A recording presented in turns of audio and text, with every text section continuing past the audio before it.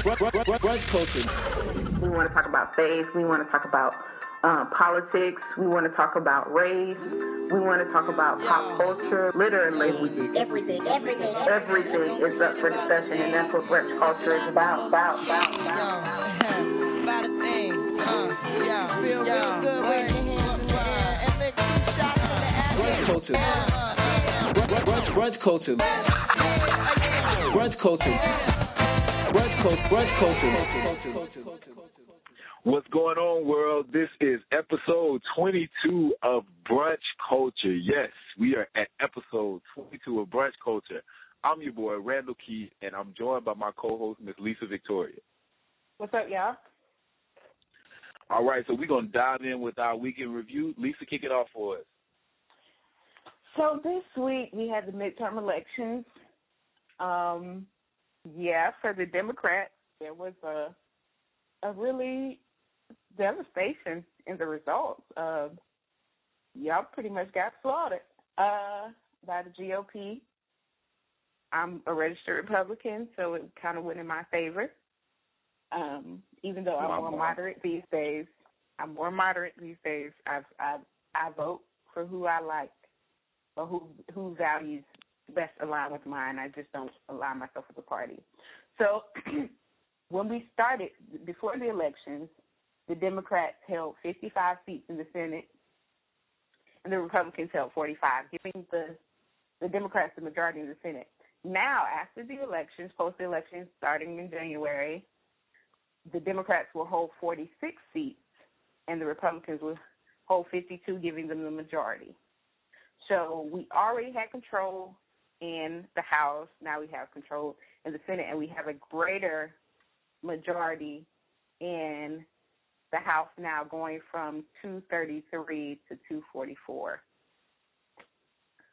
So, yeah, which I was I was excited because I was kind of indifferent, to be honest, because I know we have a Democratic president and a Republican House and Senate means that nothing probably will get done because they're going to be bumping heads, and the Republicans are going to block everything that the president tries to put out there. And I support, no matter what party, I support who the president is. Now, I might disagree with some of the things, but I support the president because that's who's the president. So I'm just sad that maybe a lot of things will get blocked and a lot of things will be gridlocked. So Exactly. I think you pointed out a good point. I wasn't too much of a happy camper, but I will say, aside from politics, aside from disagreeing with the way that people want to govern, I think at the end of the day, if you look at the outcome of the election and you look at the president and his administration and you see that quite possibly the narrative of which we've seen for so long now, and which is probably going to go for in the next 2 years, is not much will be done. And at the end of the day, it doesn't hurt the politicians. It doesn't hurt Congress or the president as much as it hurts the people. And that's what we don't want to see. We don't want to see this stagnant movement in our government because, as I said, it really does impact us, and we get the negative end on it. All I'll just say, for those people that got up and that got out and voted, thank you. It's great. Continue to do it. Continue to advocate for voting, even if you think your friends already know, if your family already knows, if you already know. We have to make this thing a priority. And I say either way, if you're voting Republican or you are Republican, no matter what your race, even if you're African American, I support you being an informed voter, and if that's the way that your heart is swayed, by all means go. I may not understand it. I may not agree with it, but I think people getting out and voting and this being the true voice of the people. I've heard a lot of people say, oh, well, this is the voice of the American people. Well, not so much, because if we look at the percentage of actual voters compared to the number of Americans and people that can vote, that's not really high. So it doesn't, I don't think that it's a representation of everybody, but it definitely is a representation of those people that decided to vote. So we just have to move forward and hope for the best and hope that these next 2 years are not the hardest 2 years ever. Yeah, that's the prayer. Yeah, so this week in review was not good news at all. I'm bearing some more unfortunate news. I know Ricky Smiley definitely agrees and suffered with me. He had a segment on Dish Nation, and basically he was pretty upset and disappointed, but ultimately happy. And, I applaud him for being able to be dignified in it. But I was pretty distraught. Kelly Rowland gave birth to her firstborn son with her husband, Mr. Tim Witherspoon. Her son's name is Titan Jewel Witherspoon. And, people don't understand. I've just felt some sort of way. And I don't even like using that term because I feel like it's whack. But I just don't even know how to describe how I felt. It's just been a really, really tough week for me. When I was 13 years old, it was my first time meeting Kelly. And, I told her that I loved her. And she told me that she loved me as well. And I just knew that she was going to be the mother of my child. And, even when she married Tim Witherspoon, I was like, oh, it's just because he's a producer and, he's our manager. And, she's just, it's a business move. And then I found out that she was pregnant. And I was like, nah, it's a lie. And then she turned up with these pictures. And I was like, you know what? She just wants me to be a stepdad. That's all. I felt in my spirit that, God was calling me to be a stepdad. And so I was like, this is it. And now that she's had the baby and, it's a boy, and I'm like, dang, now, when we get together and she divorced him and we get married, I'm going to have to change his last name. So what does work, though, is that his last name starts with Witherspoon. So she won't be completely uncomfortable because, her and baby Titan's initials won't change because Witherspoon, Williams. So that's what I'm finding solace in that. And it's just been a rough week. It really has. It's been a bit of a rough week. Kelly, she's doing this to get back at you. I think she was upset because I had since 13, I've had some relationships, and she wasn't informed about all of them. But, I was young, and I'm older now, more mature. Was Dirty Laundry about you? Well, no. Wait a minute. Now, she's been doing some things in the industry, and that caused her to, get physical with some dudes. But I was there supporting her. I was, when she told me about it, I just let her know that I love her. And, she has a thing for industry guys, but she don't understand, an honest, hard-working But what? guy. I thought Roy Ray was a football player, though.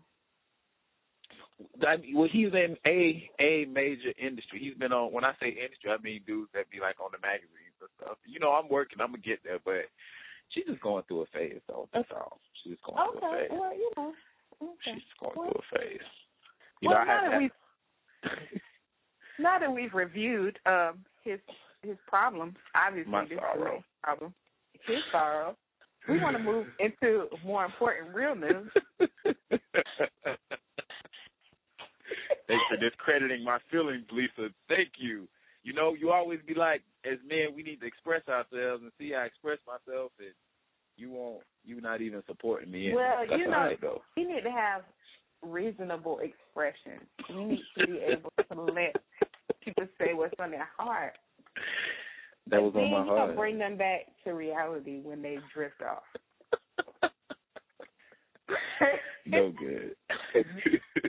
But today, in our main topic, we want to discuss an article that has gone viral by Lawrence Otis Graham, who is an attorney in New York and author of 14 books, including Our Kind People and The Senator and the Socialite. He wrote an article in the Washington Post called, I Taught My Black Kids That Their Elite Upbringing Would Protect Them from Discrimination. I Was Wrong. And yeah, it's a lot to be said about this article. Basically, an overview of it is he grew up, and him and his wife are Ivy League. And since they grew up in the segregation era, they knew how it was to be discriminated against. So they wanted to make sure their children didn't have that experience. So they did all these things to make their children more socially acceptable or more white.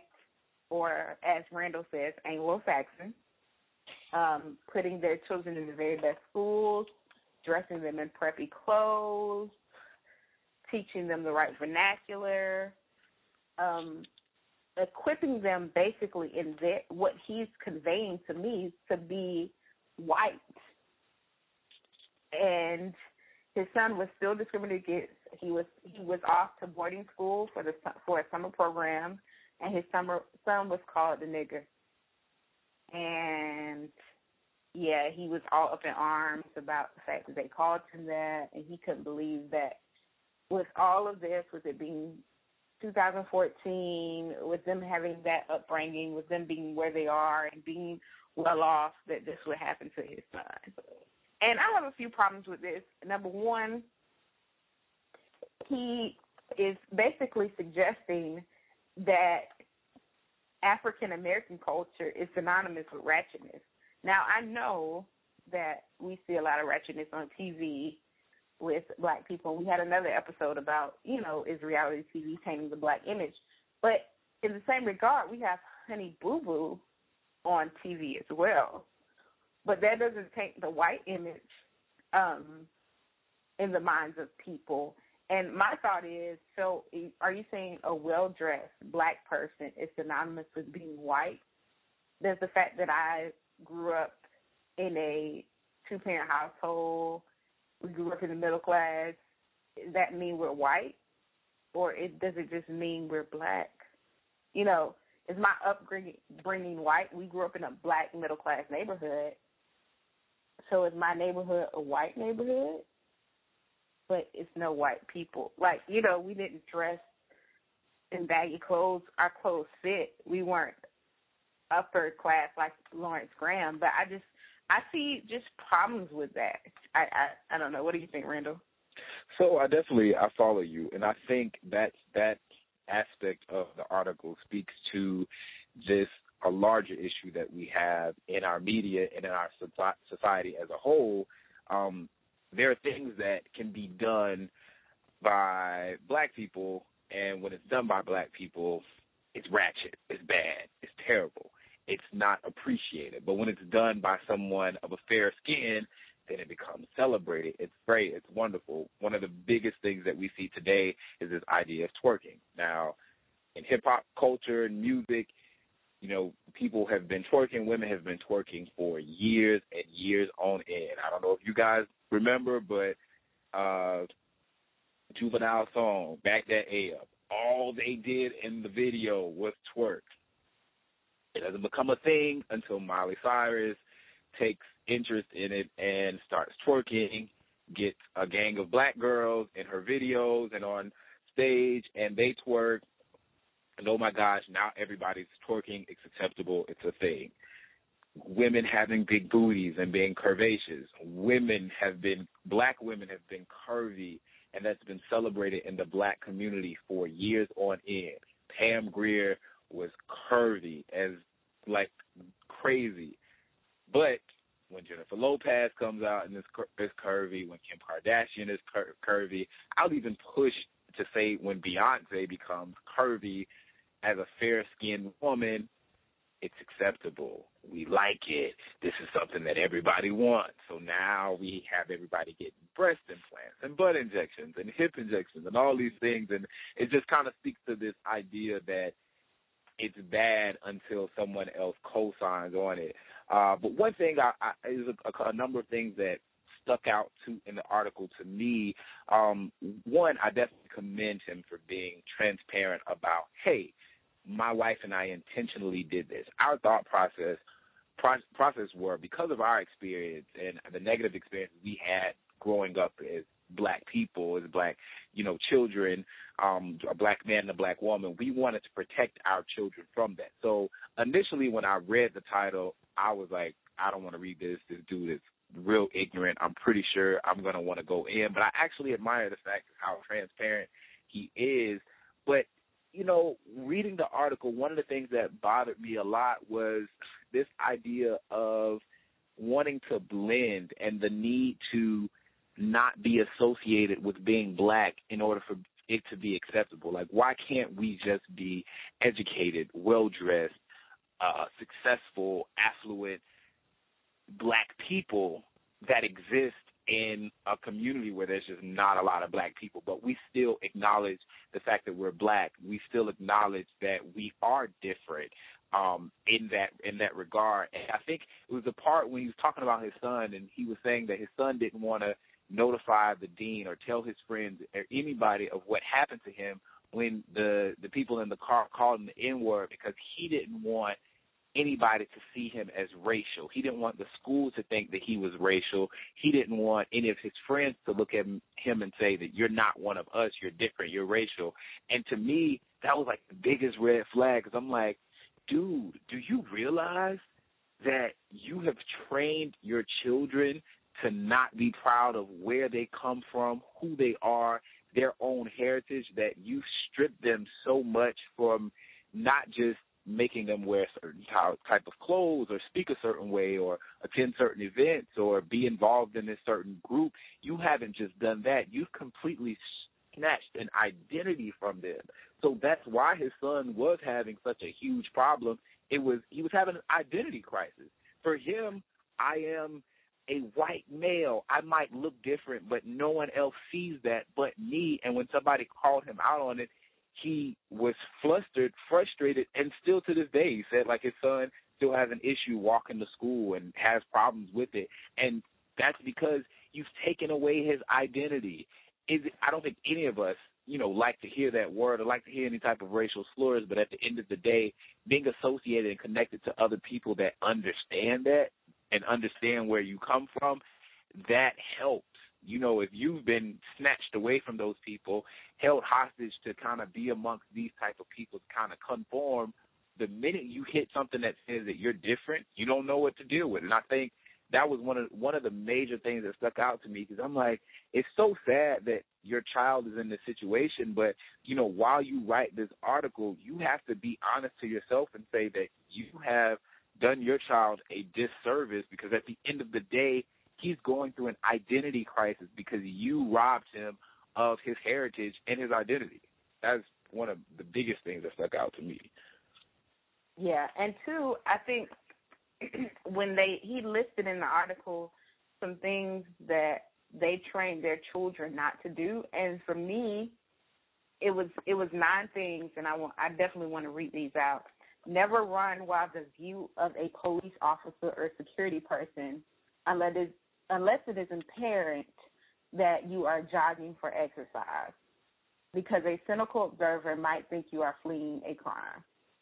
Carry a small tape recorder in the car, and when you are the driver or passenger, or even in the back seat, and the vehicle has been stopped by the police, keep your hands high where they can be seen, and maintain a friendly and non-questioning demeanor. Always zip your backpack firmly closed, or leave it in the car so the cashier won't suspect you shoplifting. Never leave a shop without a receipt.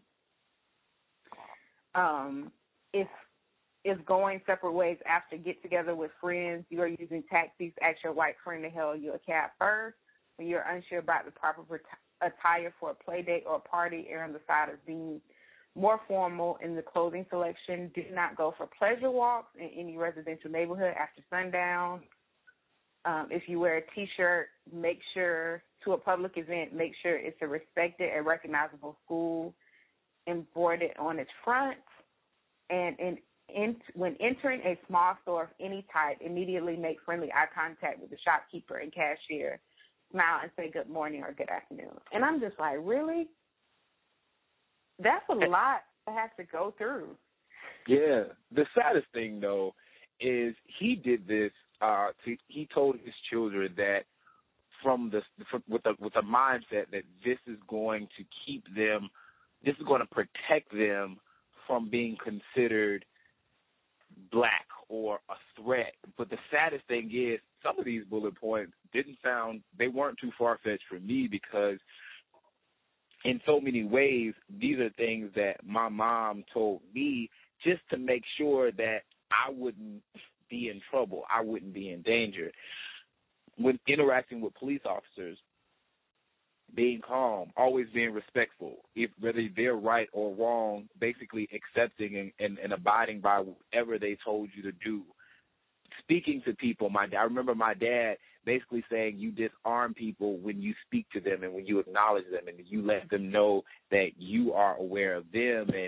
And it's so funny because as I got older, I realized just how much people are uneasy just seeing me and my stature, but the minute that I open my mouth and I start to engage them, it becomes, oh, okay, you're nice, you're cool, and I'm okay. And those types of things, it's just sad to know that we have to have those conversations. I remember when Trayvon Martin happened, and I was an accountant. I was working for my university, and I was an accountant in the accounting office, and I had an assistant. And I remember speaking about the talk, and I remember my assistant saying, what talk? And I'm like, the talk. He's like, what talk? And so I went through and explained to him that, we actually have to have a talk. Like our parents teach us how to deal with police officers, how to deal with people of authority from government and law enforcement. And I'm like, you don't have that talk? And he's like, no, nobody ever told me. And I'm like, how do you deal with them? I say what I want to say. I do what I want to do. Like, they are people just like I'm people. And I'm like, man, that type of luxury that you have, that's insane to me, because honestly, until Trayvon Martin, it hadn't even clicked to me that it was an issue, that it was a major problem. But thinking about it, I'm like, gosh, this really is a thing that you guys have the luxury to not even deal with, that I always have to deal with. It's crazy. Yeah, and that goes back to the argument of white privilege.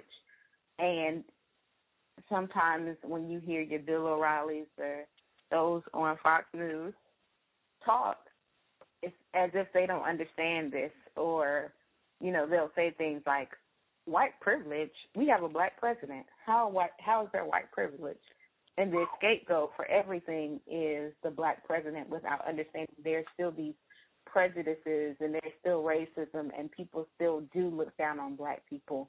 And segregation wasn't that far, we're not that far removed from it, So, and so one of the things that I was just going to say, one of the things that kind of frustrates me, and I think that I think we have to be mindful of it when we present the stories. And again, it's an issue. It's something that we shouldn't have to do. But I think in order to get people to understand where we're coming from, the term racist and racism have become so stretched out of whack and so overly used in situations where they shouldn't be used, that I think people lose respect for them.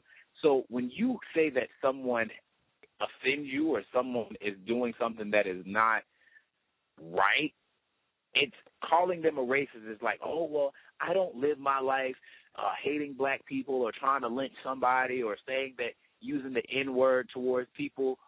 The racism and racists aren't so overt today.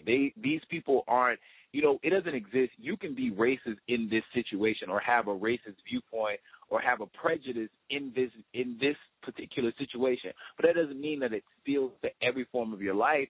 And I think we have to present it in a way that people can understand that this doesn't make you a completely horrible person. This just means that you have some growing and some learning and some personal consideration to do. Because I believe now, particularly when this happened recently, we were talking about the whole Halloween thing and people dressing up in blackface. And I remember giving making a couple posts on Facebook on a couple comments and pictures that people post, basically explaining the historical significance of why this is offensive, why this is a problem, what it speaks to, the things that happen in our history, and people saying, well, they're not racist. I know this person. This person is racist. Was it racist when Marlon Wayans dressed up in white chicks?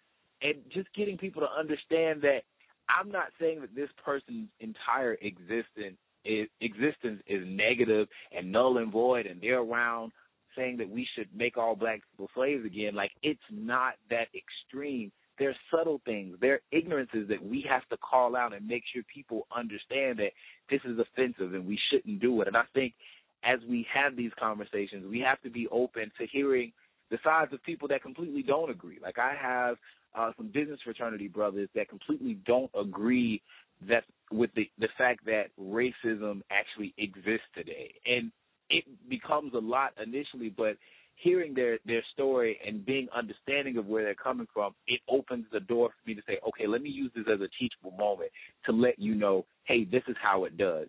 And this is how you are able to just push it to the side, as which he was talked about in the article. He was saying, like, the deans, they kind of brush it off as these types of things have happened. There's nothing that we can do about it. And it's because you don't live it. You don't experience it. You have nothing in your life to compare it to. So you are able to say that, it's not that big a deal. Let's just keep moving. Those types of things I feel like we have to be mindful of in order to really get these conversations moving and to be progressive and to really teach people the things that we go through. True. That's very true. And we definitely want you guys to join in on the conversation with us. We could exert so many hours talking about this subject and devote so many shows to this, because this is really just the tip of the iceberg when it comes to this subject. But definitely read this article. We're going to post it on social media, and we definitely want you to read this article and join in on the conversation by hashtagging ChatBC. Again, hashtag ChatBC and join the conversation. Definitely. But it's now time to move on to our random topic. Now, today's random topic is probably to me the most random topic of them all. Randall, tell us about this topic. Okay, so the topic of today, it's another random topic, correlates somewhat to some degree with our main topic. It's talking about just racial issues. So there's a girl that, and let us preface this statement by saying that I found this was sent to me on social media. It was an article that was posted by Bossip.com. That's BOSSIP.com. I am not always 100% sure if all Bossip stories are legit, so I'll preface our story with that by saying that I'm not saying that this is 100%, but we're going to speak on it as if it possibly were. So basically there's a girl. She writes into Bossip.com, and she's looking for help. Her situation, she's an African-American woman. She is in an interracial relationship with a white guy. He makes statements, and basically he wants to role play during sex, and he wants her to be his slave, and he is the master. Bizarre, right? So it gets even better. He makes comments to her during sex like, "Who's your master?" While they're out, he has made a comment.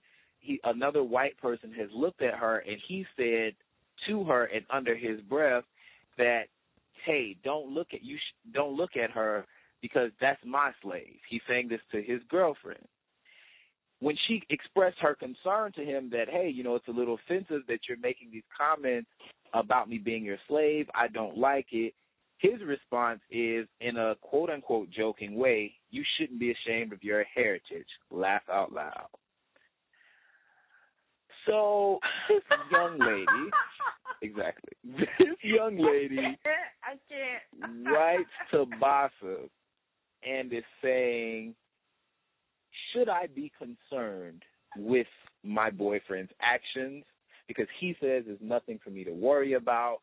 And should I oblige and role play and let him be the master and I be the sex slave, of which I forgot to mention that they have acted out rape scenes before where he rapes her for them to have sex. A whole other issue. But the thing that gets me is this young lady writes in with a question of, should I be concerned? So here's the random thing, and here's the thing that's just like, wait a minute, hold on. Where's your homegirl? Where's your mama? Where's your cousin? Somebody needs to slap fire from you, because the fact that you're even dealing with this guy is ridiculous. Like, I just, I read this. When it was sent to me, I read it and I'm like, what? And I read through the whole thing, and I even read Boss's response, and their response was kind of pretty much like mine, but I'm just like, is this can't be real. Nobody would go through this. And I'm like, yo, somebody had to maybe even be going through a quarter of this in order to even fabricate the article, if it were fabricated. Who does this, yo? This is a no. Lisa, take the reins. I just don't know what to say. This is unbelievable. This is some strawberry letter type stuff right here. I don't know what to say. This is random. It's some strawberry letters, but it needs to be the X-Files, because if it were me, you would be telling your mama to get a black dress out because you going home to see your maker. You better get right with her. Whoever you believe made you. Right. Whoever you believe made you. You finna die or no? Hey, you finna die or no? Ain't no or nah, you finna die or you finna die. Like, what? What are you? She got low self-esteem. That must be it. I don't even think she has a self-esteem. Not even low self-esteem. Her self-esteem has to be non-existent. If I was talking to her right now, I just think it's just like one of those things where if I see her, I just want to hug her, because I don't know how she's processing like information. I just don't. You real saved. You real saved. You want to hug her? I got some sisters and some god sisters that I'm sure would want to slap her, not hug. Push her down some stairs, not hug. Because she needs help. Somebody needs to knock her upside the head so the elevator can start. No, she don't need love. She needs yeah. She needs a little bit more than love. Love? No. Love is what she thinks she got. Trying to love this dude is what got her in the situation to ask this stupid question. This what put her in this precarious predicament. Exactly. No. She don't need love. She way beyond love. She needs something else. But it's real refrain from what she needs. Well, let me tell you, you gotta love her. And this leads us to our quote of the week. Today's quote of the week, this week's quote of the week, rather, shall I say, is the beginning of love is to let those we love be perfectly themselves and not to twist them to fit our own image. Otherwise, we love only the reflection of ourselves we find in them. Thomas Mertel. And this is so real. My big sister was talking to me about this yesterday, about loving people in spite of, and real love does not tolerate or want somebody to be something. Real love accepts who they already are. And I was like, I don't know about that. I just feel like, look, y'all real safe and real diplomatic, but at the end of the day, I think we both in this because, we get something out of this thing. I understand, you got some issues and some things you want to work on. That's cool. You know what I'm saying? Like, but if time after time after time you ain't giving me what I need, bro, well, I'm here. Like, you hit me up when you get it together and let me know when you're ready to provide for me what I need. That don't make sense. You know what I'm saying? Like, I just don't believe that I should be saying, oh, well, I'm just going to stay in this thing because they had a potential. The people that's in hell had potential to live right, but they didn't have to. See where they at, right? We can't. If the world operated on potential, guess what? They should all be not in hell, right? They should be living a high life because they could potentially have done right. I just feel like, yo, I can't be sitting around here while you half-stepping, not even showing up. And I'm like, well, one day they just going to get it right. And I'm just going to have hope. Okay, I got hope that you will get it right, So I'll be over here. You call me when you're ready. When you ready to get your life together and you can provide me what I need, hit me up. Call me. I'll meet you where you at. I'll even use my gas to drive to you. But until then, I'll let you. I'm good.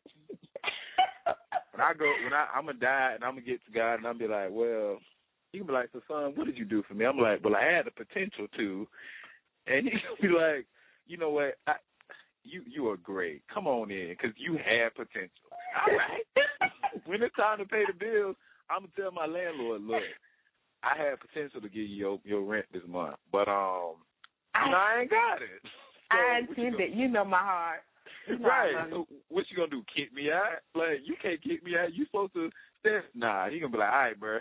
It's just about loving them in spite of who they are.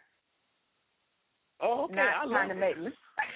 Oh, I can love you from anywhere, from outside your door, outside your life, outside your address book. I can love you anywhere. You don't got unconditional love. No, I do. It's rare unconditional. Any condition you want to come in, I can love you. Whatever condition you come in, beat up, torn, tired, raggedy, ugly, whatever you got, I share. Oh, man. I was like... Right over my house. Yeah, but you know what? Y'all don't follow me. Y'all follow Lisa. Lisa is a really, really good person. And she has a heart of gold. As Steve Harvey always says, God is still working on me. Even if he was working on me for the next 25 years, he's still working on me. Oh, yeah. He's working on me.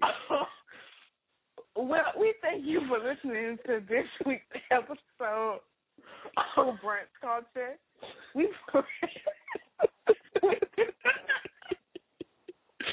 want to remind you to sign up for our newsletter at www.brunchculturebc.com. There is a space at the bottom of the website for you to sign up so you can get the weekly updates of the podcast. You'll be the first to know what's posted. We want you to also follow us on social media at Twitter at Brunch Culture, on Instagram at Brunch_Culture, on Facebook at Facebook.com/Brunch Culture. And again, remember, at Brunch Culture, everything is up for discussion.